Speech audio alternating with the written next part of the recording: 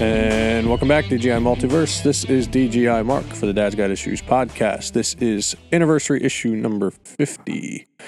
So good on us for making it this far.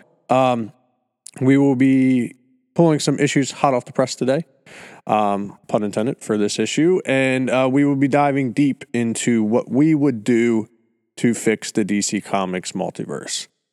Well, I guess not even really their multiverse, their company as well. But we're going to get started like we always do with some comic book reviews. We're going to go all independent this week. We have plenty of time to cover the end of DC Future State in future episodes or future issues of Hot Off the Press. So we'll take time to do that. But we will start off. Why don't we start off with Power Rangers and Mighty Morphin? So we'll start off with those two to get us rolling because we can kind of breeze through those. So let's start Power Rangers issues 3 and 4. We find ourselves in the intro of 3 with Tommy and the Horde coming to their agreement/partnership. With Tommy promising to take the Horde and its leadership through the galaxy, collecting all the energy they desire. The Horde, I guess, sensing no misdeeds from Tommy or from Lord Draken, agree to this, I guess, the terms. And then we get split off to Zach, Jason, and Trini, along with XI and Yale, recovering from the previous issue's battle with the Horde and the people, or his minions, so to speak. And they're trying to come up with a plan to get the ship back and to take on the Horde. Obviously, they're tremendously outnumbered. Right. But the group comes together and they come up with a group plan that involves their Zords outside of the ship. Basically, what the Rangers are going to do is they're going to go out into space. They're going to basically set a trap with their Zords, because obviously their Zords come with tremendous power. And the Horde was actually, the reason why they were attracted to the ship in the first place was because it had so much power. So what they're hoping happens is it allows the Zord, bait allows them to attract all the little minions and the Horde out, and then the leader will be by himself for distraction purposes in order to take him out. And basically that's the bulk of issue number 3. We get to the end of the issue. The Rangers put their plan into place. It doesn't seem like it's working quite as well as they expected. But then you get I guess it kind of was a surprise swerve that Lord Draken assists the Rangers by taking out the leader of the Horde as he's distracted watching what's going on outside of the ship. Which basically kind of gives Lord Draken, I guess, a strike in the good column for the Rangers, where they, there is very little, if any, trust whatsoever in what they're doing with him. Right. Well, and what I'm thinking we're going to see maybe through this this story that they're telling is that maybe this is a redemption arc. You can't trust Draken right now, but somewhere deep down he is still a Tommy Oliver, right? And that was his whole thing, all the way through is, on every other planet, Tommy was your every other existence, right? Every other plane that there was a Tommy, he was always revered and people loved him. And just, he happened to be the one Tommy in the entire, multiverse, so to speak, that nobody liked. Yeah. That he didn't get the adulation that all the other Tommies did. And so maybe that this is the start of that story. Yeah. I mean, he still can't be trusted completely, but I think maybe that's where we're going with it. Yeah. And that, that kind of leads us into the outro of issue number 3 with Trini and them placing Draken back into his cell.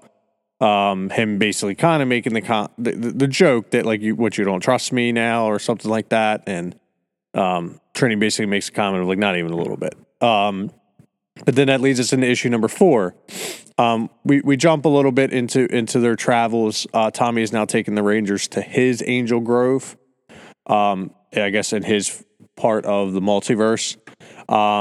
Once down on the ground, though, the Rangers are kind of exploring. They're looking for the Red Ranger emissary, which is basically, I guess, a statue that invokes power. As they're walking, around this Angel Grove, and I mean, it's just in complete ruins. They find, I should say, it finds them an energy manifestation of the Morphin Grid. And obviously, Draken makes the comment of like, we're fine as long as it doesn't smell us. But then like immediately it turns its head and takes after them. The Rangers split up, Zach and Trini, Jason and Tommy. And I'm noticing that that's kind of becoming a trope of Power Rangers, is that anytime the groups get split up, it seems to be Jason and Tommy get put together and Trini and Zach get put together. Which is fine, but ultimately it's going to lead, down the road to, I think, more trust from Jason and Tommy than maybe from Zach and Trini, which could end up pulling the team a little bit. But they all wind up at what seems to be in I guess like a museum or a town hall, where Draken at one point in time found himself focused. And the gang ends up finding, I guess they're robots, right? Yeah. So they're basically like robot rangers that Draken made. Oh, well, no. Oh, I'm sorry. You're talking about like the all the people that were there, like cheering for Lord Draken. Yes. No, so those rangers, those were the ones that were created by him. Okay. So I was under the impression they were artificial. So is that fair? I'd have to go back and look now, but I thought that they were actual, just like leftover loyalists to the Draken. Because when he kicks the one, the head flies off, and when Zach is battling the one with the lacrosse stick, he also like kind of gets around them, and it just everything they like, even like the text kind of comes out robotic, like the font. Like my thought was either they were robots or they were like kind of like clones without consciousness, so to speak. They just are just mindless. Right. Either way. Yeah, I'd have to go back and look at the comic again. Either way, I think this was a good way of highlighting like how alone in his world Draken really was before he started trying to take over the universe, because you can only sit around so long and be by yourself before you start to go insane. Right. But as they're discussing the depths of Draken's solitude, the gang's attacked again by another energy manifestation. But in the meantime, Jason was actually able to find the Red Ranger emissary as a result of the attack, getting knocked to like a different level of the building. He's able to recover most of the missing pieces, and the other Rangers are able to get back to the ship as well, pretty much unscathed.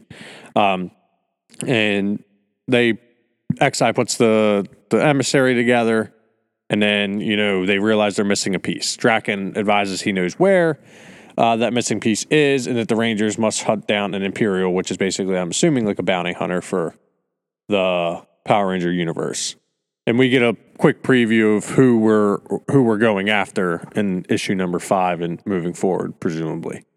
And I did go back and look. So yes, they were created by him. They don't come out and specifically say that they're robots. They just said that he made them all by hand. Yeah. So like I said, issues 3 and 4 are good. It's pacing the story along a little bit more. We're actually getting out of the ship. I thought in retrospect, I don't know how important the Hort was for like the grand scheme of things. Like it was, I guess, a very cool temporary bad guy to kind of set the tone for the heroes. But it sucked because they seemed like such a formidable foe, but they were beaten pretty easily. Yeah, but that's Power Rangers, man. Like, how it goes. You get a monster in there that's supposed to take out the Power Rangers, and they get taken out, and then they get turned big, and then they get taken out by the robot, or the Zords, and that's the end of them. So like the only few that ever survive are like in the original series, like a Goldar or Scorpina or something like that. So yeah, I mean, it's kind of par for the course for them to introduce a villain only to just get rid of it almost just as quickly. Yeah. But it's I think that they serve their purpose, right? Like, you don't need them around if they're not going to be part of the long-term story, but it does show you what Draken is willing to do for this team. Yeah. So because it's not like he planned to run into the Horde, you know what I mean? Well, we don't know if he planned. True. Because that was something that Trini and Zach were very concerned with, whether or not he knew taking them through that portion of space would lead them into this run-in with this alien invader, so to speak. But yeah, so issue 5 will be interesting. It was definitely interesting to see his Angel Grove and what it's turned into, and basically what he was running away from in Lord Draken. And then we get Mighty Morphin number 4 this past week. Issue number 3 revealed that Grace Sterling, she's a CEO of Promethea, she's also a former Red Ranger, right, who is behind the new Green Ranger. Somehow, some way, they haven't quite explained fully. It seems that Billy knew or helped in some way with her, retrieving the Green Ranger Morpher from, the Ranger hideout, so to speak. Right. And she has now put somebody else inside of the Green Ranger suit. Which is actually revealed at the end of this issue. Right, and it's funny because I think when we talked about, and I want to say it was in issue 1, they introduced Matt. Yes. Right, and I was like, I feel like that's just kind of like trying to pull us off. I don't think that it's him. I feel like they were trying to just trick us. Well, they were trying to give you such an origin story so close to Tommy's that you'd be like, there's no way they're going to do this again. Right. But they did. But for the bulk of issue number 4, though, you get the Rangers and the Green Ranger fighting Zed's Mega Putty, essentially, in their Zords. And, initially you think, hey, they're going to win. This is going to be just like another Ranger mashup kind of thing. But nope, the Putty stands on its own 2 legs for a change. And with the help of Zed, who is basically directly controlling this Putty, right, is able to take out both Zords, leaving basically no chance for the Rangers, to the point that the Rangers have to basically abandon ship, so to speak. They were going to combine the White Tiger Zord and the Dragon Zord, which would have been an interesting premise setup, because I don't think we've seen that before. Yeah. Except in people's imaginations. Yes. So but Zed prevented it from happening. But ultimately, then that's probably ultimately a payoff we're going to get, right? We're going to get the combination of those two Zords in order to take down this Putty. Maybe that's why Zed did what he did, because he knew if those two powers were able to combine, it would be problematic for him moving forward. Right. Well, but it's interesting though, because the original 6 is what we'll call them, right? Yeah. They pulled out of this battle and back to the command center. Meanwhile, Matt is left there to fend for himself, all on his own. And this is where we get the reveal. The reveal. But you get 2 reveals, right? You get Skull's girlfriend revealing that she's Elia of Eltar, there to speak with I'm blanking on the name. Give me the name. Zordon. Yep. And then obviously we get the reveal of Matthew Cook as the Green Ranger, which I think are both interesting reveals, because it seems like they're trying to make Zelia kind of like the force of like she's the existential force that's now going to confront Zordon in the way he's handling the Rangers. And Matthew is kind of like the internal conflict that is going to face the Rangers now, because now they got to figure out, he's been working with us basically in secrecy, but we need to figure out a way to help him now. You know, he's going to be like, as much as important as it is to stop Zed, I think the Rangers are going to feel more compelled to get in and fight with, you know, and basically to get in and fight alongside of Matthew Cook, because they've never revealed their identities.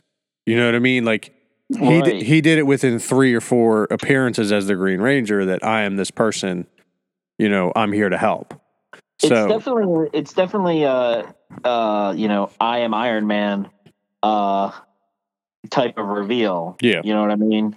But he also doesn't work for a sentient being. He works for a company, right? He works for Promethea, so I'm wondering, you know, how much, you know, like how much this will impact the other Rangers. Like, you know, they might feel compelled to reveal themselves. I don't think that it's a good idea.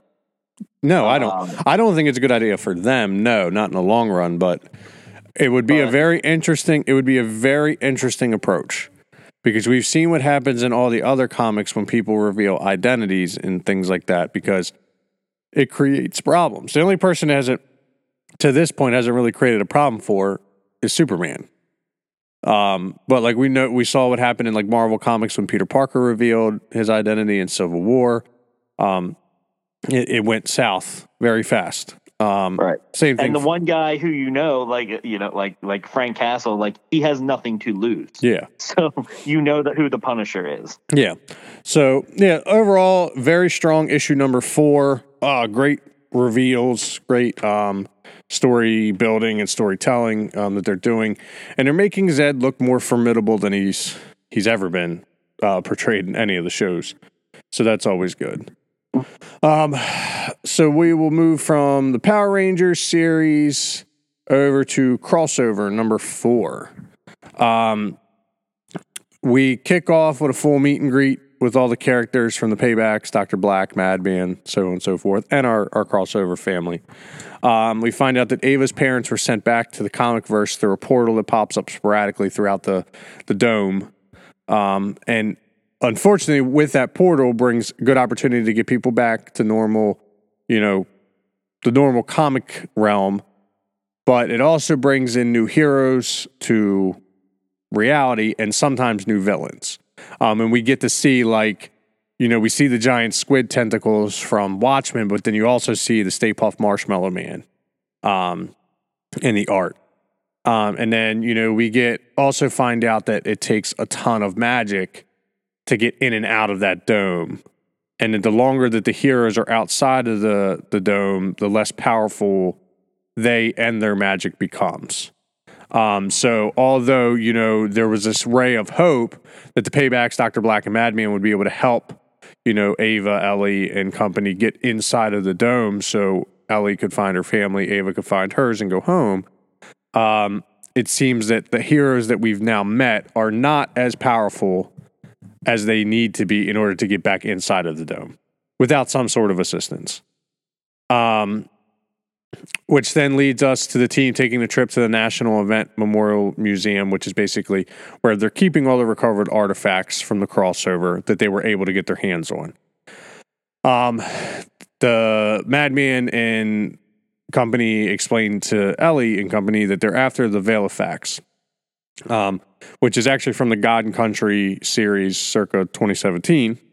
They actually run into Deanna Quinlan, and are introduced to her relationship with her grandfather Emmett, both of which are from that God Country series. And the Valifax is a sword, and it's apparently powerful enough to cut through the dome. Presumably, they're assuming this, because the way it's kind of explained in the little short backstory they kind of give you, which was very oddly reminiscent of the Black Flag story they put in the comic series, The Watchmen, where like you got the Watchmen story, but then they gave you this like little side story, kind of like Right. to add to it, which was cool. Yeah. They basically it tells you like, yeah, I am a powerful sword, but I'm only supposed to be wielded by certain people.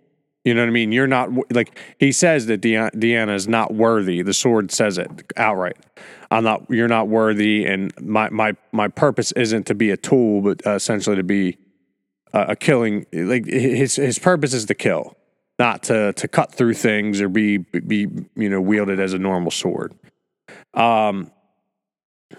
And then, but basically, she knew exactly what they were looking for when they came into the museum. And then at the end of it, we get the equivalent of what is a post-credit scene, in my opinion, where with Father Lowe, which is one of our, I guess now heroes' fathers, and he's kind of our main antagonist to this point. Yeah. Torturing a captured hero. I couldn't quite make out who the hero was, and I tried to do some research on it to try and figure out who it was, because I'm not really well versed on the Image hero verse, so to speak. I know like the big ones, I know like the Spawns and things like that, but I don't quite know everybody, but I couldn't find anything on who that hero was. So I don't know if he's original to the book, or if it's maybe just a super lesser known or maybe it's even a villain. I wasn't looking in the right category. But what those couple panels, those couple pages were showing us is what is happening to heroes or villains that are captured in the real world, like, post arrest, essentially. And basically they're being beaten and tortured to the point that either they turn on their fellow comic book cohorts, or they give the information that is necessary to beat their cohorts. Another very strong issue, in my opinion. It's funny because I've actually, this is the second time trying to get this issue in. We had some technical difficulties yesterday, but it allowed me to sit back and actually do some more research, because I really wanted to do some research for the DC stuff that we were going to talk about at the end of this issue. But it got me reading more about Crossover and reading some of the reviews and some of the critiques and things like that. And it seems like the people that are most critical of this series are the people that are super familiar with Image, and that's fine. I find that to be the situation, I believe, with like everything. DC movies, most people that are critical of DC movies are people who are really well versed in the DC universe, or sometimes they're just people that have Star Wars, man. Same thing with Star Wars. Yeah, like there isn't a group of people that hate Star Wars more than Star Wars fans. But I can tell you, the one site a couple sites I went on, but one site like has collected a bunch of reviews from different sites, and I think there was like 24, 25 reviews, give or take, and I would only say about 2 of them were super critical, in the sense that like they were saying to this point that they didn't like what they're reading. So if you're getting 20, 22, 23 reviews where you're like, oh, this is a great book, then presumably Crossover is doing something right. I'm very interested with the announcement of the Spawn multiverse to see how that ends up playing into this Crossover multiverse. I think at some point you have to have a Spawn appearance. Like whether it's like they're in the bubble and he helps, or even if it's maybe a Violator or some villain or hero from the Spawn multiverse popping up inside a Crossover would be big for the book. And I think early on it's not necessary, because you want it to build its own legs. You know what I mean? You don't want it to become the independent title that's now dependent upon Spawn to be relevant, which I think it's doing a good job. It's establishing good characters. Bringing in Madman is great. His little action sequence, his little fight scene with the yo-yo was pretty smooth. But one thing that's being heralded essentially is the artwork, and rightfully so. I think this book is beautifully drawn. Like the differentiate between the comic people and the real people, and then like doing the flashbacks, and then like I said, that little God Country mini story in there. Like it was great. This whole issue was a extreme highlight of the lengths that they're taking with this book. And I think I don't know if I said it to you. I think I might have said it to you that the only thing that pains me is that we have to wait a month between each issue. And I've said that before. Like, it just sucks that like it doesn't come out at the regularity that some of these other big company books come out. But I think that's good for the book though, because it's allowing them to create a better product for us each and every month. So what were your highlights from this issue?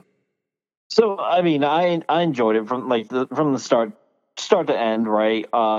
Everything about it was it keeps the story going.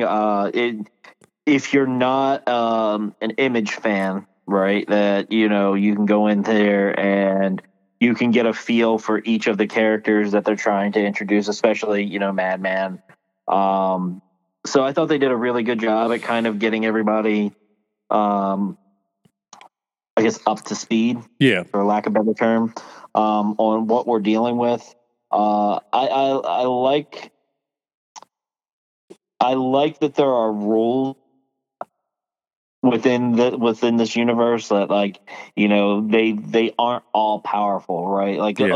Is what you kind of assumed, right? When they got there, you're like, okay, well, they have all their powers, so they can't be stopped. They could. Yeah. In reality, like, the dome is the only thing that's kind of keeping them with their powers, right? Yeah. If they did away with it, then maybe I'm just overthinking it, but when you think if they did away with it, that their powers would just fade. It's almost like the dome is protecting the heroes. Right. You know what I mean? Like the dome was put there to essentially protect society. Is what the thought process was to protect our reality. But now it's seemingly that the dome is allowing the heroes to maintain their powers. And once you're outside the dome, you become... They can keep their powers. So it's like, and maybe we'll get an explanation at some point, but like, I'm just sitting here thinking about it, like, if the dome goes away, would their powers dissipate? Yes, that's... ultimately, it's like... Then, so now... There aren't any more superheroes, there aren't any more powers, and we can just go back to normal? Yeah, are they containing... I don't know, but that's the good thing with these stories, is like, you don't know where it's going or what's happening. So I thought that was good. Obviously, our preacher villain is going to eventually get his comeuppance. It will happen. I don't think there's any reverting him or changing his mind. Seeing the lengths that he's going to obtain information, and kind of going with this idea that, like, it was the superheroes that took his son away, not him and his abusive relationship driving him away. Yeah. So, but all in all, it was a good book, and it definitely was one that like, to get through this issue, like, I was glad I was able to get to it. Yeah. So overall, like I said, crossover is great. The cover stuff has been good. They did a really good job with this issue. There was a variant cover with Madman holding the Veil of Facts, but they did like a super tease for it, where like the cover basically covered up the Veil of Facts so it wouldn't spoil the reveal in the inside. And I'm assuming for the Image multiverse, it's a big, this sword is a big deal. It's a massive, it is a big weapon for the heroes to get their names on. One thing that I didn't hit on when they were going to the museum, obviously they end up getting caught and police or somebody come and they're trying to arrest the heroes, and the one Otto's like, we have a little girl with us, like trying to play off that Ava is a real human girl. Like, you would, like, basically you wouldn't shoot a child, would you? When in all reality, we obviously know she's not a human, or she's a hero essentially. She's got powers, and she does end up using her powers in that moment to basically distract just enough so the heroes can get away.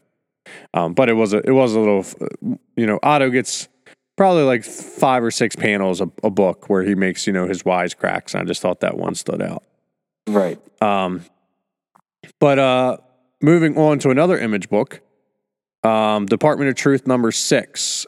We are introduced this issue to new artist, Elsa She's French, so sorry if I butcher this last name. I want to say Chartier. But she's worked on a ton of different Marvel books, Image books before. She definitely brings a brand new image and look to Department of Truth with this issue. It'll be interesting to see if she sticks around for future issues or if next issue we go back to the normal, scratched against the wall type of art that we've been getting throughout the series. What did you think? First impressions of the art? Because it starts from page 1. It doesn't even transition into it. It's just new artist. Yeah, it was definitely different. Not what we're accustomed to. And I think it was maybe just for the purposes of this story, to kind of set the tone, so to speak, right? Yeah. Because as we've highlighted on multiple issues, right, art tells a story. And it helps tell the story. And maybe it was more of we're going to give you this artist because it's crisper, it's a little cleaner, you can see more of the detail behind things, and it explains how we've devolved into the level of art that you've now become accustomed to. Well, yeah, it was bright, it was colorful, it was lighter. Yes. So with especially the past couple issues, it's just been darkness. For everything. So it was a nice break. Not to say that those issues weren't good. They were still great issues. It's just this one was a nice. Okay, we're just doing something a little bit different. Yeah. And I really liked it. Yeah, and the issue itself is different. It deals with Lee Harvey Oswald. His start within the Department of Truth after his air quotes death / assassination. He's taken into the depths of the bunker and thrown into the library, which we've been introduced to previously, but we didn't see the detail of the library that we saw in this issue and previous issues. When he's dropped off into the library and basically said, you're going to read every book in here. You're going to learn every truth, every lie, and be able to continue to perpetuate whatever we ask you to do moving forward. It's a massive facility. You're talking, stories high of books, and he's like, I don't even know where to start. And they basically give him a book, and they say, well, why don't you start with this one? He's like, well, I don't know Latin. And they give him the Latin dictionary. He's like, this is going to take me forever. He's like, well, good thing you have nothing but time when you're dead. But like I said, the story essentially ends up diving back into a book from the Middle Ages and tells us about the first incarnation of what eventually becomes the Illuminati, because that's how they're introduced within the story, right? That's what it ends up.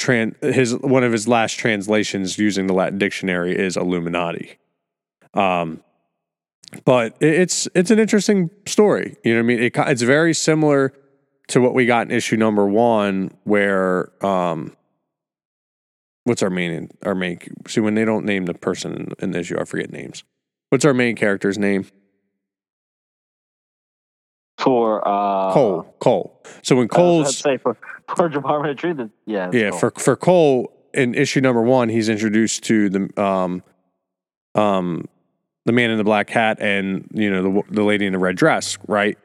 He's introduced to these characters, and they show him all these things that are perceived to be truths, but are actually lies, and all these lies that are perceived to be lies, but are actually truths. So, hey, we were first on the moon. Well, he walks through them basically the set of the moon landing, and then he's told his whole life that Earth is round, and they take him to the edge of the Earth. You know what I mean? Because it's actually flat. Essentially, is what they're trying to prove. So the same thing can be said in, this dive back into the medieval times. This monk finds this old lady who perceivably is spreading lies to the children about the universe around them. And I'm pretty sure this time period, this Middle Ages that they're dealing with is in like probably around the time of the plague, because it seems like the land is desolate until this monk reaches this witch's lair or area, and it's flourishing. You know what I mean? it's nothing but green foliage and running water, running streams, and seems to be she's living a life of fertility, so to speak. But just having the conversations with her, it's very similar to the conversations Cole has the first time he runs into Black Hat and the lady in the red dress, right? Where she's telling this monk, like, everything you believe is a lie. Things that you've been told are a lie. Like, this is really what reality is around you. Blah, blah, blah, blah, blah. And he's like, well, it doesn't make sense, because if you're saying what you're saying is true, you'd be 500 years old. And she's like, well, I'm actually 300. And like, she's making like, wisecracks and jokes at his expense, because he's so naive to everything, but he's just willing to believe whatever's being told to him. And she essentially tells him, like, no, you are here to kill me. You are here to stop the perpetuation of the truth, because you want your truth to be reality, where this truth could be reality if you allowed it to be. And essentially at the end of that, read, or that translation from Latin, we find out that the monk ends up killing the witch, which ultimately she knew was going to happen to her. She said, she basically kind of said, I accepted this fate when I took my role, blah, blah, blah, blah, blah. And he ends up, driving a knife through her, through her. But we still don't quite understand or know, is the Department of Truth the good guys, or is the Black Hat Society the good guys? Right. You know what I mean? Where we were almost convinced at the beginning, like the Department of Truth was real, and it was or we know it's real, that it was the real deal, and it was the good side of the coin. You know what I mean? It was heads, not tails. But now you're almost like, are we looking at a lesser of two evils? Are we looking at the Department of Truth is actually the bad guys? Who knows? Clearly, Lee Harvey Oswald knows, but he's standing on one side of history himself, right? So it'll be interesting to see moving forward how Cole deals with not only, I don't know what this is going to do for us, this issue necessarily in the long scheme of things. I think it was just trying to go to show how far back the Department of Truth and the truthers or Black Hat Society type people have been interacting and fighting amongst each other.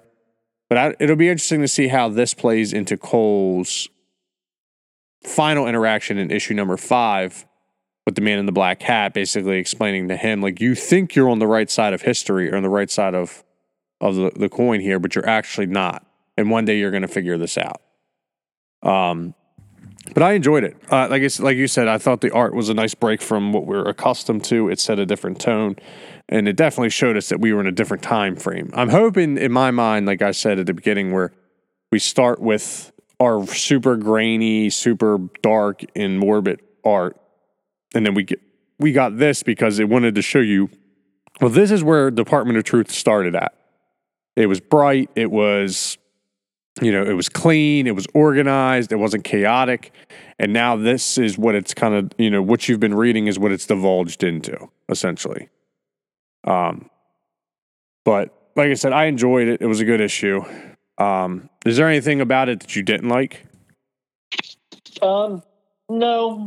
I think that they did I don't have any. No, I don't have any complaints or anything where I'm like, oh, that was dumb. Yeah. Everything that they're saying makes sense, right? Like, yeah, if you're Lee Harvey Oswald, he can't go out, he can't be seen in public. People know who he is. Now, if he was still alive, today, like, yeah, he could go out and about because nobody's going to recognize him, right? Yeah. But that the whole thing. But the fact that they're like, here, read this, and it has to be translated from Latin, like. At that point in time, right? We're still looking at, the 60s. Like, nobody's converted that over. Yeah. So that you can't read it. But I'm sure that by now that's been done. Yeah. So like I said, good book. James is doing a good job with that, and his name will definitely be coming back up in the last discussion of the day as well, I'm sure. So last book we're going to talk about, Last Ronin number 2, for the Ninja Turtle universe, this issue is told basically from April O'Neil's perspective. We find that life has not gotten easy for her past the death of the Turtles either. She's missing some arms, some legs, or I guess an arm and a leg respectively. She has prosthetics for those. We find, when she wakes up, she's staring across from her at Casey Jones's mask and hockey sticks. Presumably, he has also passed away. They didn't really touch on that much. In this issue, I would assume we will get that at some point in the future. But we do get a flashback to the events that led up to the death of the rest of the Turtles. At some point in time, the Foot Clan and the Turtles had came to a mutual agreement that they were no longer feuding with one another. At some point in time, that agreement was broken by the Foot Clan, and they ambushed the Turtles and Master Splinter, killing Master Splinter, which then obviously set the Turtles off. More importantly, Ralph, which doesn't really surprise anybody that's of a fan of the Turtle series, because he obviously is the one that ends up going half cock 90% of the time. Right. And he goes off after them, much to the dismay of the rest of the brothers. And then obviously the rest of the brothers go after him to try and, save him from basically dying, and fail to do so, with Michelangelo obviously being the only one to make it out of it alive. We do get a nice little moment where Michelangelo is talking to the rest of the Turtles, ghosts essentially, down in the turtle lair. It's kind of sad at the beginning, and then you kind of get to that normal level of banter you would expect from the heroes, and then the comment or statements made, well, hey, at least I didn't try to kill myself, and it kind of cuts off at that point, and the ghosts disappear, and you're like, well, it's still, he's clearly still suffering from PTSD and dealing with the death of his brothers, and so on and so forth. So that was, although it was sad, it was nice, but then it ultimately just went right back to being sad at the end. We are also introduced to April and Casey's daughter, Casey Jones, and it's clear she has a plan already in place that didn't involve any of the Turtles coming back, right? She's working within this caste system of Future NYC, where she's taking the people who feel like nobody cares about them, the lower class, the lower portion of New York City, and she's trying to get them to rise up against the upper class. Very, PC culture of what we're dealing with, I think, in modern society today. But obviously now she kind of has a weapon at her disposal that she did not expect in Michelangelo. But we get a scene with Akuro Hiroto, the grandson of Shredder, basically beating the crap out of a bunch of foot soldiers. I think we could have done without that, but obviously they got to put him in the book somewhere, right? You gotta continue to remind readers why your bad guy's a bad guy. But it was just one of those things that I'm we probably could have done without that. And then obviously I think the big thing that a lot of Teenage Mutant Ninja Turtle fans are going to be happy with or excited about was the homage to Eastman's art in the telling of Michelangelo's story after the death of his family. It was a nice change of pace. It was a great, take on how Eastman used to draw the books. And it really did help build the character of Michelangelo as a solo hero, essentially. He tried to go off. He tried to live a peaceful life. It was impossible for him to do. And he realized, his destiny was to come back and avenge his family, essentially. So what were your major takeaways from this, as seeing as this is going to be up to 5 issues? What's your major takeaway from issue number 2? You think it's going to play moving forward in the the grand scheme of this last Ronin story? Well, I mean, obviously there's a lot of unresolved conflict, right? Yeah.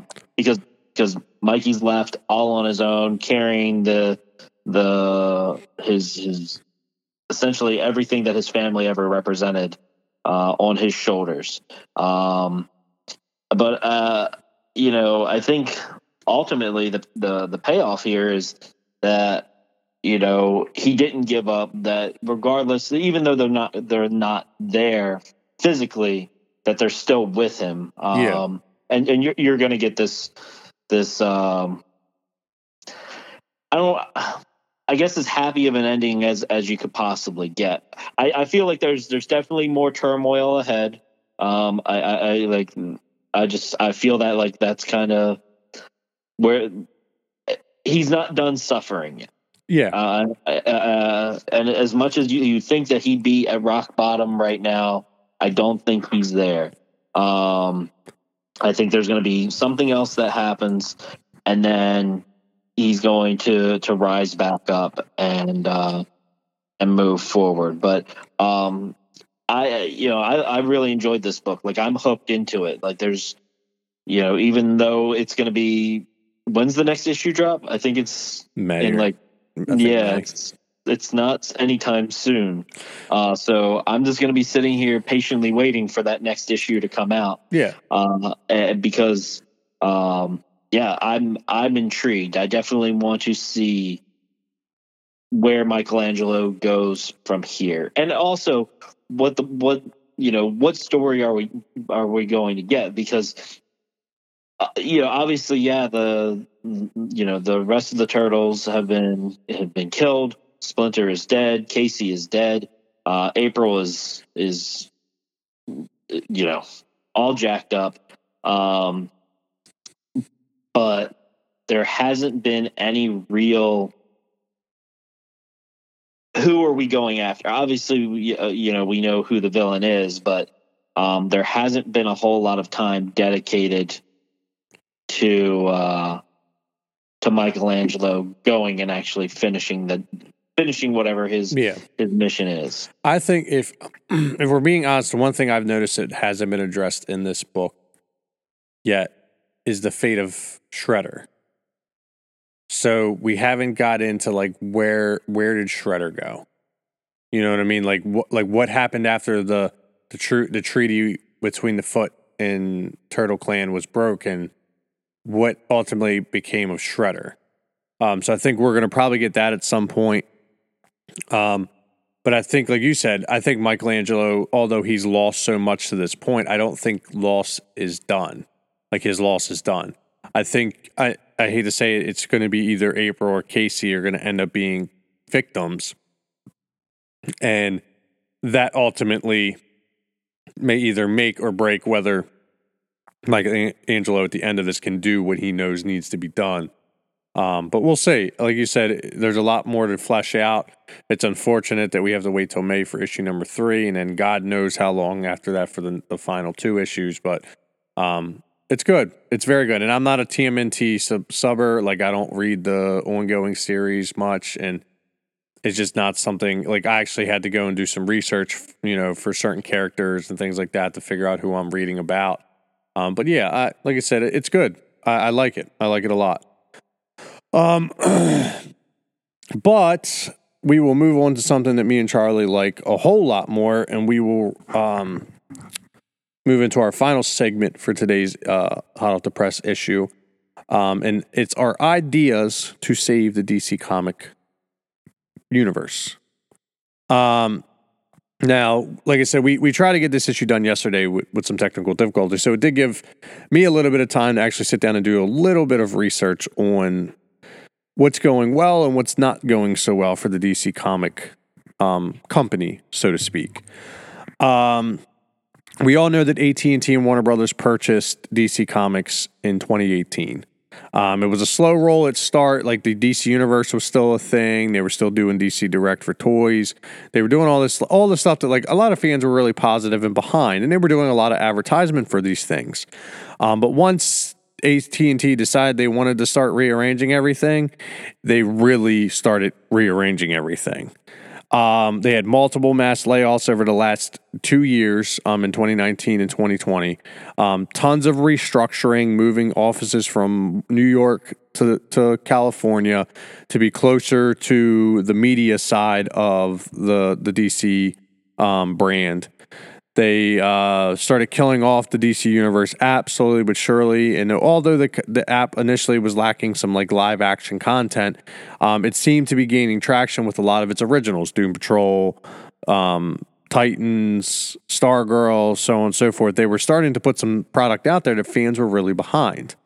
Not to mention that they had such an extensive comic book content on the app that a lot of fans, even people that are loyal to print, were like, it's nice to have.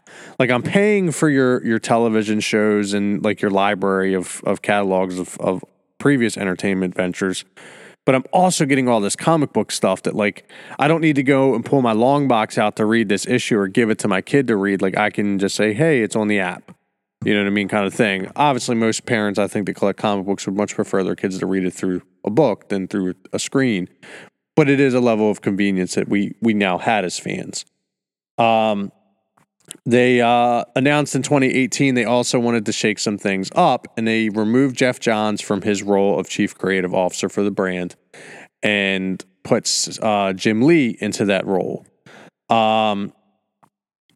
Whether that was smart or not, I think to this point, I don't think DC has suffered with Jim Lee in that role. But we got shortly after that firing, I mean, it's not really shortly, but 2 years later, they fired Dan DiDio, who was their co-publisher, co-lead publisher with Jim Lee. They fired him, and they gave Jim Lee that role. So not only is Jim Lee the CCO of the company, he's also the lead publisher for DC Comics. So ultimately, any success or failure that occurs within the DC comic realm falls at Jim Lee's feet now. Where previously there were some other people you could maybe blame, but now Jim Lee is the guy. And AT&T and Warner Brothers have come out publicly stating, with some backing from Lee previously, that they believe digital is the future of comic books. And they also have come out and said, in the midst of the pandemic, with everything going on, that they didn't believe that they were going to be tossing as much money into the convention scene as they previously were to the start of the pandemic, which saw AT&T, spending buku bucks to be at like New York Comic Con, San Diego Comic Con, so on and so forth, not just in an entertainment capacity, but also a comic capacity. They were giving exclusive covers to the events. They were setting up massive booths with free handouts and things like that. But yeah, as far as the comic market share that DC has, there's very limited data so far for last year. Obviously, we're only 2 months into 2021, but COVID crushed most of the entertainment industry. Pretty much anything other than streaming media or anybody that launched. I mean, a majority of the companies launched apps last year for streaming their television shows and movie products. But comics were no different. Projections for sales were down over they were down around 4.39% over the course of the year from 2019. Where in 2019 we actually saw a mild uptick. It wasn't much. It was like a little less than 1%, but you were seeing a growth in the market for across the board. Marvel Comics accounts for 40.9% of the market share of comics being sold in 2020 compared to DC's only having 28.6%. And that's with Marvel only putting out 292 new comics, where DC put out 283 new comics. So it's not like Marvel put out a ton more books every week. You know what I mean? They put out they sold more of their product essentially. Right. But I think part of that though is because Marvel's. So in DC, you have the entire DC universe, right? Everything's connected. Everybody's connected. I mean, even still, Marvel that's semi-true, but there's definitely a different. It feels different with their characters, right? Like the X-Men feel like they're their own thing. The Fantastic Four feel like they're their own thing. Yeah. The Avengers are their own thing, even though they all at sometimes cross over or cross paths. Those all feel like they're their own unique thing. So you have people who are nothing but X-Men fans that are going to just buy X-Men comics. You have nothing but Spider-Man fans that all they're going to do is buy Spider-Man. Same thing for Avenger related stuff. Where is DC? You know, a lot of their stuff is you have the Trinity, right? Yeah. You have the Justice League, like those books there. You can get your fix of a hero from multiple ways. And I feel like that's part of it, you know, like you don't have to read a Flash book, because if you already read Justice League, you're getting your Flash dose in that. Yeah. So what, even with those numbers, the 40%, 28%, whatever, DC still accounted for 4 of the top 10 highest selling books across the market. So speculation, nothing confirmed, because I really couldn't 100% concrete confirm this, but there's speculation that the Three Jokers #1 sold for as high as 300,000 units for issue #1, and speculation has been as low as 190,000. But even at 190,000, it's the highest selling book of 2020. So at 300,000, it would be almost double of what the next available book was, and that was #2 was Detective Comics 1000 at 175,000 units sold. Then you got Batman 98 at 6th at 100K, and Batman 99 9th at 90K. And if you go down like in the top 20, it was a banter year for DC in individual unit sales. Because DC had a ton of anniversaries in 2020. You had Joker, Robin, Wonder Woman, Batman. I think that was it. So you had all of these. You had all of these. Oh no, Flash. Flash had an anniversary. So you had all these major characters with anniversaries that, fortunately, you know, when their anniversary book was up, you could do 10 to 15 variant colors, which obviously boosts sales numbers, which is smart marketing. It's smart. That's smart business, right? If you know you have a major milestone book coming up, make it juice it up. Put more covers out. Put more things out for fans to buy. Makes the most sense. But that doesn't mean that Marvel didn't have, obviously, you know, within the top 10, if we're talking 4 books, Marvel put out 6, I believe. 6 issues that were, no, so it was 5. So because Spawn was in there as well, for Image. So, but that goes to show you, though, that although they only had a small portion of the market share, they were dominating the market in the sense of popularity. And, you know, where Marvel might have just been week to week selling more books, DC ultimately made up for it, whether it was in, you know, miniseries like the Three Jokers or these anniversary issues like Detective 1000 and so forth. But yeah, so that all leads into, you know, what we're talking about today, ultimately what we would do, what we think they're doing well, and what we think they're doing poorly, and how we would address it if we were put in charge of the company. I'll go with my things that I think they're doing wrong, and then I'll let Charlie do the same, and then we'll talk about what we think they're doing well, and then things that we would do in order to fix the company. What I think they're doing wrong, I think DC, along with Marvel, even though they obviously make up a major portion of the market share, both companies, I think they have too many titles. They have too many changes happening at one point, like within books. And they have too many directions going at the same time. Now, you can have a multiverse like in the DC, the Omniverse, whatever you want to call it, right? You can have that, correct? But you can't have the Omniverse, Metaverse, and Linearverse all occurring at the same time with major stories that are changing how the universe is being written, and have multiple artists or multiple authors writing these stories. Because ultimately, one person's going to come out on top and move forward with the universe, and DC seems to be having a problem with that. You know what I mean? Like they want the Snyderverse, you know, Scott Snyder's comic book universe with Death Metal to move forward out of Future State and into Infinite Frontier, but they have this Generations book going on that's showing the 5G thought process of this linear universe that's occurring next to it. And then you also had Jeff Johns' Doomsday Clock that essentially reset the universe back to like normalcy because Dr. Manhattan allowed it to happen. I just think that's too much within a 3 to 4 year range. I think their advertising is shit. You don't see enough advertisement about things that are happening in print within DC. You can go on Instagram, Facebook, Twitter. Like, it doesn't cost that fucking much money to do what you need to do and to target the people that you need to target. These companies can afford a $1,000 a month, advertisement budget for print. They could do it if they wanted to. And then I think they should promote characters based off of relevancy and not historical importance, right?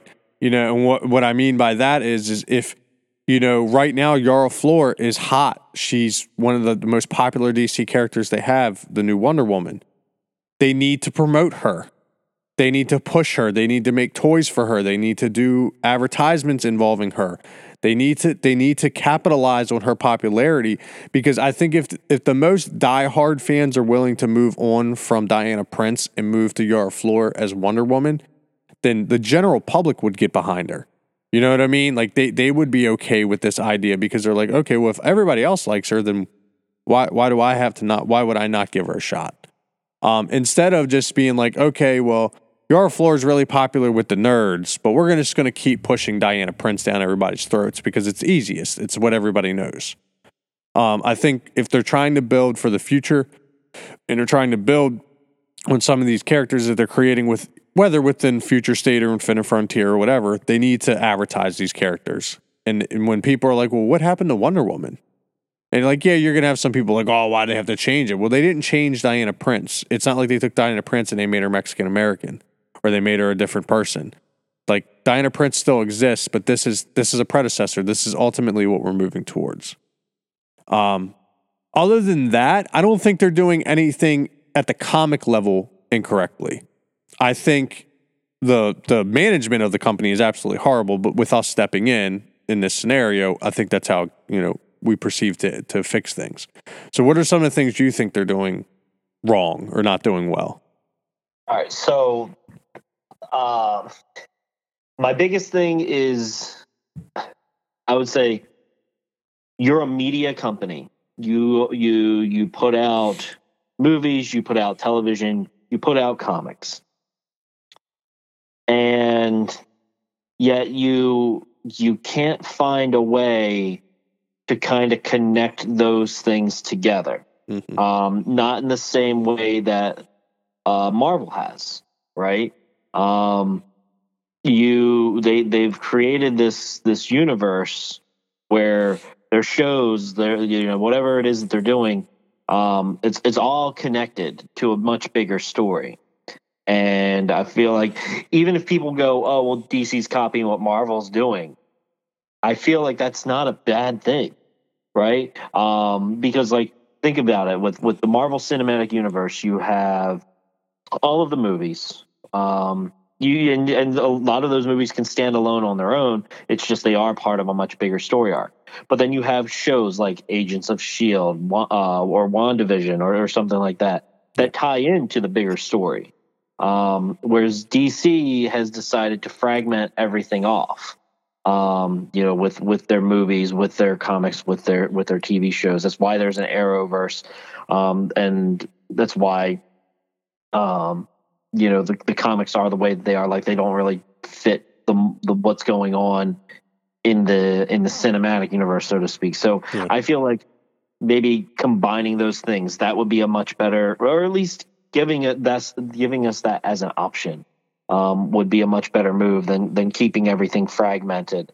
As far as comics go, no, I don't really have any complaints other than, keep them paper. If you want to do digital, that's fine, but don't get rid of the paper copy. And I agree with you. There are too many titles. Yeah. There's definitely too many just random books that, I don't even think you or I would ever even think about picking them up. unless maybe it had some cover art on it that was like, oh, that's cool, and that catches your attention. But other than that, I don't think that you know, like, doing away with books altogether, like actual paper books altogether, that would be a smart strategy, because guess what? I will buy a comic book just for the cover art. Yeah. You know what I mean? So that's money that's going back into their pockets. And then the last thing, you know me, like I definitely enjoy my action figures and stuff. And while I've on one of our Around the Multiverse issues, I praise McFarlane for their customer service and the quality of the figure that I got. I miss the DC Direct, the regular releases for the DC Direct line, or the things that you could get through them. So there's definitely the market is there. I mean, you and I both know that. We're in a collector group with over 1,000 members, and there are plenty of people that would get on board with more collectibles. And you picked up that NECA Batarang. Yeah, the NECA, right? Yeah. And that's cool. Years ago they did like an actual like 1-for-1 replica of all of the different lanterns. I mean, they were expensive, but they existed. Yeah. Why can't you keep doing stuff like that? And stop leaving it up to independent companies to do it. Like, you're DC. Yeah. Go ahead and push it yourself. You have that ability. It actually means more to me if it has the DC stamp on it versus a Todd McFarlane stamp. Yeah. So to build off of some of the things Charlie was pointing out there that he believes DC has done well. I think some of the things, just for me sitting down and thinking about it, setting up at the conventions is a good thing, whether it's a big or a small convention, because they came to Awesome Con too. And Awesome Con's a larger convention in our area, in the DC area, but they could start doing this at like Baltimore Con. Anything that has Comic-Con related to it, if DC sent a representative or a booth, would be big for them. It doesn't need to be massive. It doesn't need to take up half the landmark, but just something. The DC in DC event that they held a couple years ago that I was fortunate enough to go to, which is turning into a once-in-a-lifetime opportunity, apparently, was an amazing idea. It was a free event to fans. They did it at a museum. They did a free showing of Gotham by Gaslight, like a premiere, like a world premiere kind of thing, with a Q&A with the whole entire cast. Then the next 2 days were more like Q&A, panel type style setups, but you could also meet your favorite artists, writers, and actors from the DC multiverse, the DC, comics verse. So that was cool. That is fan service at its finest. Now, you had to get tickets to it. It was a limited event, I think, to like 500 people per day or something like that. And we obviously were on top of it and got tickets to each day. But that's a tremendous idea, right? Like that's great fan service. And you only have to do it once, maybe twice a year, and it doesn't always have to be in the same place. You could do one event in the West Coast, and you could do another event in the East Coast. These people are contracted to you. What do you got to pay for? Some hotels, some meals? Like, it's worth it. You know what I mean? Like, fly them out. It's worth it. I think the HBO Max merger with the DC app, although most people were kind of upset about it, is smart. I think in the long run, it gives a better. You're going to get more eyes on DC product on HBO Max than you would through the DC universe. One thing that I think a lot of people will be surprised to hear from me, at least, is the Walmart Target comics. I wasn't a big fan of the 100-page giants, but I do like this idea of sending Walmart and Giant shrink-wrapped or packaged individual issue comics, like a couple number ones or, some issues like, 25s or whatever, and packaging them together and then selling them for $5 at Walmart. I think that's smart, because these are probably books either being sent back to you that haven't been sold, or maybe they're books that you just printed too many of. You send them to Walmart. Put in a local ad, though. Like, that's the only thing I have a complaint about that is you need to wet the beak of your local and small businesses when you're using these major corporations. And they aren't going to care because they're carrying DC Comics in their store. They're not going to care that in that package is a sheet that lists off all the local comic book stores for that state, right?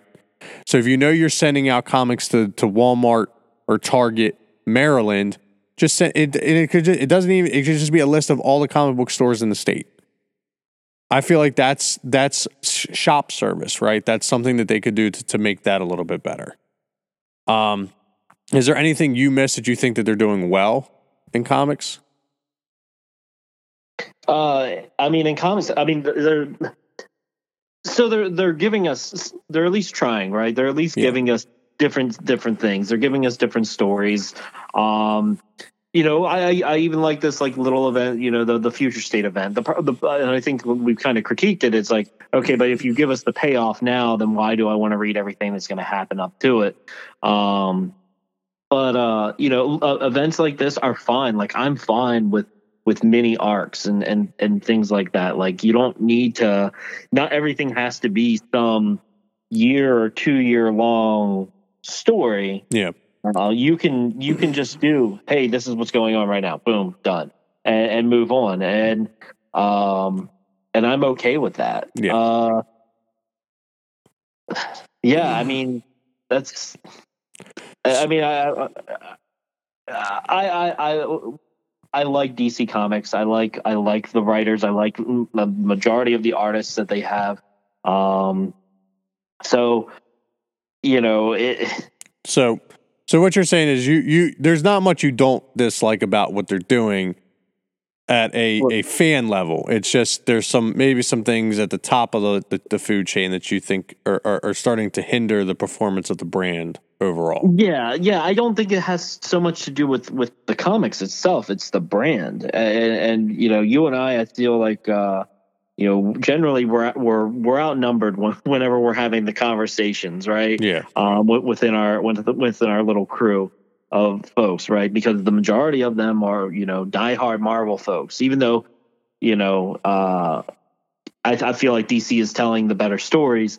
DC gets written off because it's like, yeah, but look, what about their movies? Yeah. And because of that, that's why they're tainted. So it's a brand issue. It's not a comic issue. Yeah. So let's move into, okay, it's day one. We have spent a tremendous amount of money to acquire the publishing rights of DC Comics. Much like the Bleeding Cool article that led us to this discussion today stated there were fans interested in doing so. I'm now in charge. I'm running day-to-day operations. These are some of the things that I would implement pretty much day one to laser focus our brand and laser focus what we're putting out. The first thing I do is I sign James Tynion to a long-term deal and give him full rights to whatever character he wants to write. I know he's doing Batman right now, but he's written tremendously for Image and Boom. He did the Justice League series with Scott Snyder prior to jumping on the Batman. The guy doesn't seem to miss. He's young. He's extremely ambitious. I think he has the ability to see this brand into the future, so to speak. I'm not making him in charge of anything, but I'm pushing him to the front of my writers. He will be my lead writer essentially moving forward. I would give similar brand deals to Tom Taylor and Sean Murphy.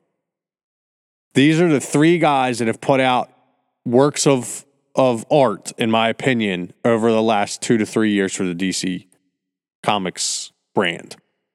You obviously keep guys like Bendis on retainer. You know, Bendis is a guy that they spent a lot of money to bring over from Marvel. He stays on, but I don't think he gets the level of anonymity that he's been given under my tutelage. He's obviously, I would say maybe you push Bendis to almost like a co-lead role with James because you need a youthful disposition moving forward. And then I say for the guys that everybody's come accustomed to, the Snyders, King, Jeff Johns, and even Mark Waid has been talks of coming back to DC. You bring those guys in for maxi level series. Think this Batman Catwoman series, right? It's a 12-issue arc. It's not, or 9 or 12, whatever gets you to the maxi series. It's not a 50-issue, assignment. We're going to give you 12 issues, get them out on time, make them really good. And we're going to give you a really good artist. We're going to give you Clayman. We're going to give you, Sean Murphy will come on, or Jim. We'll bring Jim in and let him do his thing. And then same thing with like a Three Jokers. Give me some mini series that you put all your time, all your attention. We put a Jason Fabok who's going to crush the artwork on it, or a Michael Cho or whatever, and make it the best story you can make it. Make fans want you to write a 50-issue arc based off your 3-issue thing. I worked on, I stated already that I think doing the DC and DC style events is great because it gives access to not only the print properties, but we can incorporate the movies and TVs and try to start to interweave that multiverse. And they should stay focused on the convention scene. They shouldn't get out of it. That's where the nerds congregate. That's where your diehards are at. It's fan service. It makes them happy that you're there. And then advertising during the CW, HBO Max, and all theatered DC movies. There should be a visit your local comic shop for these new titles, blah, blah, blah, blah, blah, blah, blah, and then set up just a link, visitcomics.dc.com. You know what I mean? And that's how you advertise on behalf of your shops, right? That is shop service. We have fan service, we have shop service. You have to take care of your shops. They're the ones that are your lifeblood. They're pushing your product for you. And then I think we kind of talked about fixed continuity. Make it more streamlined. If you want to do the Omniverse, do the Omniverse. If you want to do the Linearverse, do the Linearverse. The Metaverse. You can't do all three at the same time. Stop doing this shit. It's too much. I think the Omniverse has the highest chance of pushing us down a path of continuity that's streamlined. Because now everything has occurred in the DC universe. We are aware it occurs, and we all exist within the same universe now. We're not all different, Earths and this, that, and the third. We still are, but we're not all like different, basically, timelines. We're all together now. If they're going to focus on the Omniverse, like I said, they need to focus on some of the younger heroes we have in these stories. Jessica Cruz, Duke Williams, Terry McGinnis for the future state type stuff. Damian Wayne, John Kent, Wallace West, and Yara Flor. These are all characters that the next generation could get behind being their respective heroes. Damian Wayne doesn't need to be Batman. He could be somebody else. Jonathan Kent doesn't need to be Superman. He could be something else. Same thing with Wallace West being the Flash. He could be something else. But it's got to be creative. You know what I mean? It's got to be something that we can really get behind and stand behind. Surprise, maybe a surprise or not, but Milestone Comics needs to give us an era of diversity that comics has struggled with. They don't need to force diversify characters anymore. If you have Milestone Comics, bring in young, hungry writers with good, ambitious ideas and create new superheroes that are of different race, different creeds, different whatever. There's no need to make a Superman black or make Clark Kent black, essentially. There's no need to make, Barry Allen non-binary. Make a non-binary hero that fans can get behind. Make a superhero, an African-American superhero that fans can get behind. And I said that on my notes, I have Black Lightning and Static Shock have to work. They have to be your catalysts in that Milestone comic branding. They need to be the two that when you do your major crossovers, they get a major part. And I also think that under that Milestone, if you're really going to make it your olive branch of diversity, give John Stewart a solid Green Lantern book under there, maybe a maxi or miniseries. Give Martian Manhunter a good story. There's plenty of African American heroes that don't get enough due under the DC brand. That if you want to put them somewhere, put them under the Milestone brand and allow that brand to grow concurrently. And then I think as far as publishing goes, publish the big 8, maxi and mini series for smaller names, and by big 8 I mean Superman, Batman, Wonder Woman, Flash, Green Lantern. That's 5. Aquaman, Martian Manhunter, and Cyborg. If you're gonna push Cyborg, he should be the last one that you push. But then you cut the fat. Rest of these, like Harley Quinn, Suicide Squad, give them mini series, give them maxi series, give them something that isn't necessarily an investment for your fans, but something that people are like, oh, it's only going to be 12 issues, I'll get that. Or it's only going to be 3 issues, I'll buy into that. And then give us continuity stories and weekly episodical stories. If Batman and Superman are going to get, Batman, Superman, action, and detective, Batman and Superman should be continuity. It should be one fluid storyline that flows with all the rest of the storylines, right? And then detective and action comics should be weekly, episodical. Okay, Batman figures this crime out in 32 pages. Superman figures this crime out or this villain out in 32 pages. And I think that's a way to streamline things for all the heroes, right? But those are my things I'm doing to fix DC Comics. I think all of those things help. It cuts the fat. It cuts you down.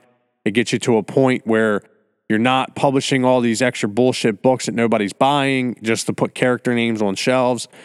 You're doing your fan service with your convention and free events. You're doing your shop service by continuously advertising for them and pushing shop names and or the idea of comic shops into people's psyche by putting it with their movies and TV and so forth. And it keeps you're keeping a footprint in all the major box stores by keeping books in Targets and Walmarts. And you're promoting within your company the artists, authors, and people that are doing well. You're not just living on the namesake of a Jim Lee or Dan DiDio or Jeff Johns or whoever else you could bring in, right? I think this formula works in my mind. This is how I would fix DC universe or the DC Comics universe. I'm very interested in to hear what Charlie would do because I feel like he has probably something different in mind. Yeah, I mean, so for me, I think a lot of it has to stem in getting the next generation involved. Like you and I are in, right? Yeah. The old guys that were in before us, they're still in. But getting this next generation in is going to be a challenge because you're fighting for attention. You're fighting to get them interested in these superheroes that really, in reality, like up until now, I don't think that there's really been anything. There's been a lull on the DC side of things. Yeah. And so, like, I mean, I feel like, something that has been good. Again, we go back to, like, we talk about our Around the Multiverse is, like, you brought up, like, the Spin Master Batman figures. Mm-hmm. I feel like that's a great step. But how do you get these kids to go from buying action figures to comic books? And because there isn't anything that's really targeting them to go that route. Package comics with action figures. Exactly. You put a mini comic in there. You put something in it that gets them interested. One, it's getting kids to read, which they need. Even if it is superhero related, like they're still reading, right? So this is where I would take DC. You want to keep the cinematic universe all doom and gloom, then that's fine. We're the adults, we're the ones spending the money, but I guarantee you that if you change course and you focus it more towards, and I'm not saying make it kid friendly, backtrack that. I'm not saying make it, like, oh, everything's rainbows and sunshine, but make it so that I can take, Cam, who's 4, and it will keep his attention because it's not, just a bunch of the movies that we've gotten. Yeah, all these dialogue scenes and everything that's going on, like they serve their purpose, they serve their point. But it's dominating. Right. He's not going to care about that. He wants to see superheroes. He wants to see them fight. He wants to see them fly around, shoot lasers out of their eyes, do whatever it is that they got to do.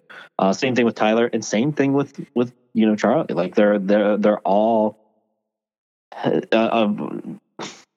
they want to see the superheroes be superheroes. They don't want all the other stuff that comes along with it because they're children. So if I'm going to take the helm of DC, I'm focusing it towards kids, because that's what you need to capitalize on if you want to continue your brand. And you can still do all the other stuff that you've been doing. You can have adult oriented products and characters and things like that, but sometimes simple things work, right? You want to do an Adam West style Batman comic? Hey, that's great. That's perfect for a kid to get into reading Batman, because they're not going to care about, there's a dead hooker in the street, but she's got, the Joker's lipstick paint all over his face or all over her face, right? Like, that's not the stuff you want your kid reading. You want them to have to, you want them in the hijinks, those types of things. So ultimately what you would do at DC is what WWE did at the end of the Attitude Era, and you would shift your focus to more of a PG culture, so that advertisers, people like that, would want to buy into the product, obviously, but also you're making your product more kid friendly. So the bigger box stores like Target and Walmart and stuff would be probably more inclined to give you end cap space and things like that to put your toy products that are related to your comics, related to your movies, whatever. But you're also, like you said, you're dropping mini comics in with these toys to get these kids interested in picking up a printed comic book to read these stories and read the things that you're doing. Correct? Give or take? Yeah, absolutely. I mean, that's because guess what? Being a parent, being a dad, you will spend money on your kids because they'll go, hey, I really want this. This is something that I like. And because it's something that you love, right? It's something that I love. Like, if my kid comes to me with a Power Ranger and says, I want this, it's hard for me to say no, right? The same thing. If they come to me with a comic book, it's hard for me to say no. Yeah.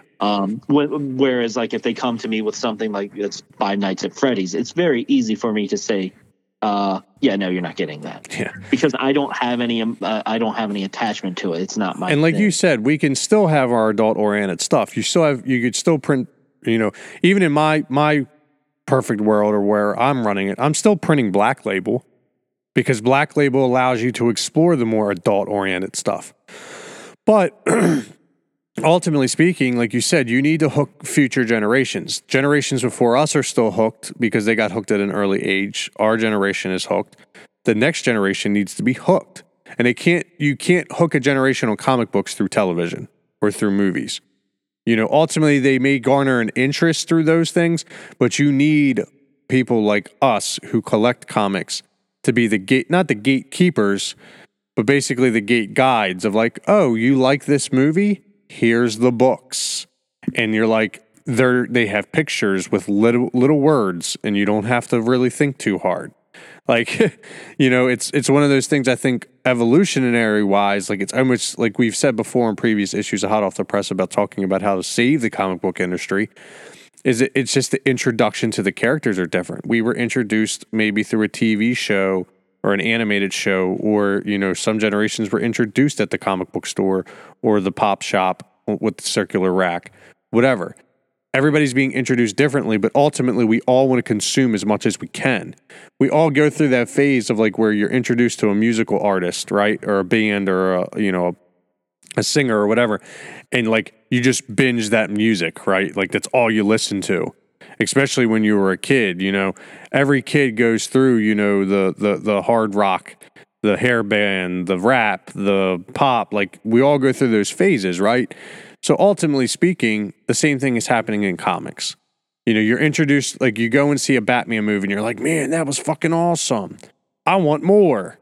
And you're like, oh, there's 10 different television shows. Well, I want more after that. And like it devolves, right? It evolves into wanting more and more and more. And then ultimately, you're waiting for the next series or the next season or the next movie. And well, guess what can hold you over between those? Reading comics. But ultimately, me and Charlie do not have billions of dollars. So we will not be purchasing DC Comics at any point in time. I would come on as a fan ambassador. They could have me. I would do that as a volunteer position. But all I'm thinking about is, like, if you and I had billions of dollars, we would probably be out there fighting crime as vigilantes. But like I said, though, you know, these are just ideas. These are premises. These are things we thought would be interesting for you guys to hear us talk about for this anniversary issue. Moving forward, we are going to have a bit of a different format. We haven't quite decided whether or not we're going to do Mondays or Wednesdays, but it looks like we're leaning towards Wednesdays for our wrestling in between Inside the Ropes issues moving forward. And we will be doing Fridays for comics. And the reason, and our hot off the press, the reason why we're doing this change is because it gives us the most up-to-date drop dates for these issues. Because we talk a lot about wrestling on Inside the Ropes, and we talk a whole lot about comics on hot off the press.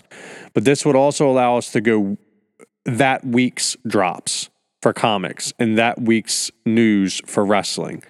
Ultimately speaking, if we drop on Friday, we can talk about Tuesdays and Wednesdays releases for comics, and then, you know, so on and so forth moving forward. Our Around the Multiverse issues will drop on Mondays when we do them, which is like every 2-3 weeks. So ultimately speaking, we still will be putting out up to 3 issues every couple weeks, but our weekly issues that we put out every week will be dropping on different dates moving forward. And it works better for us scheduling wise and everything else to make sure we're getting things out to you guys on time. So with that said, this issue obviously is dropping on Monday. You will get a wrestling issue on Wednesday, and you will get another comics issue on Friday. So if you're not already doing so, subscribe, like, and share this podcast with your friends and family.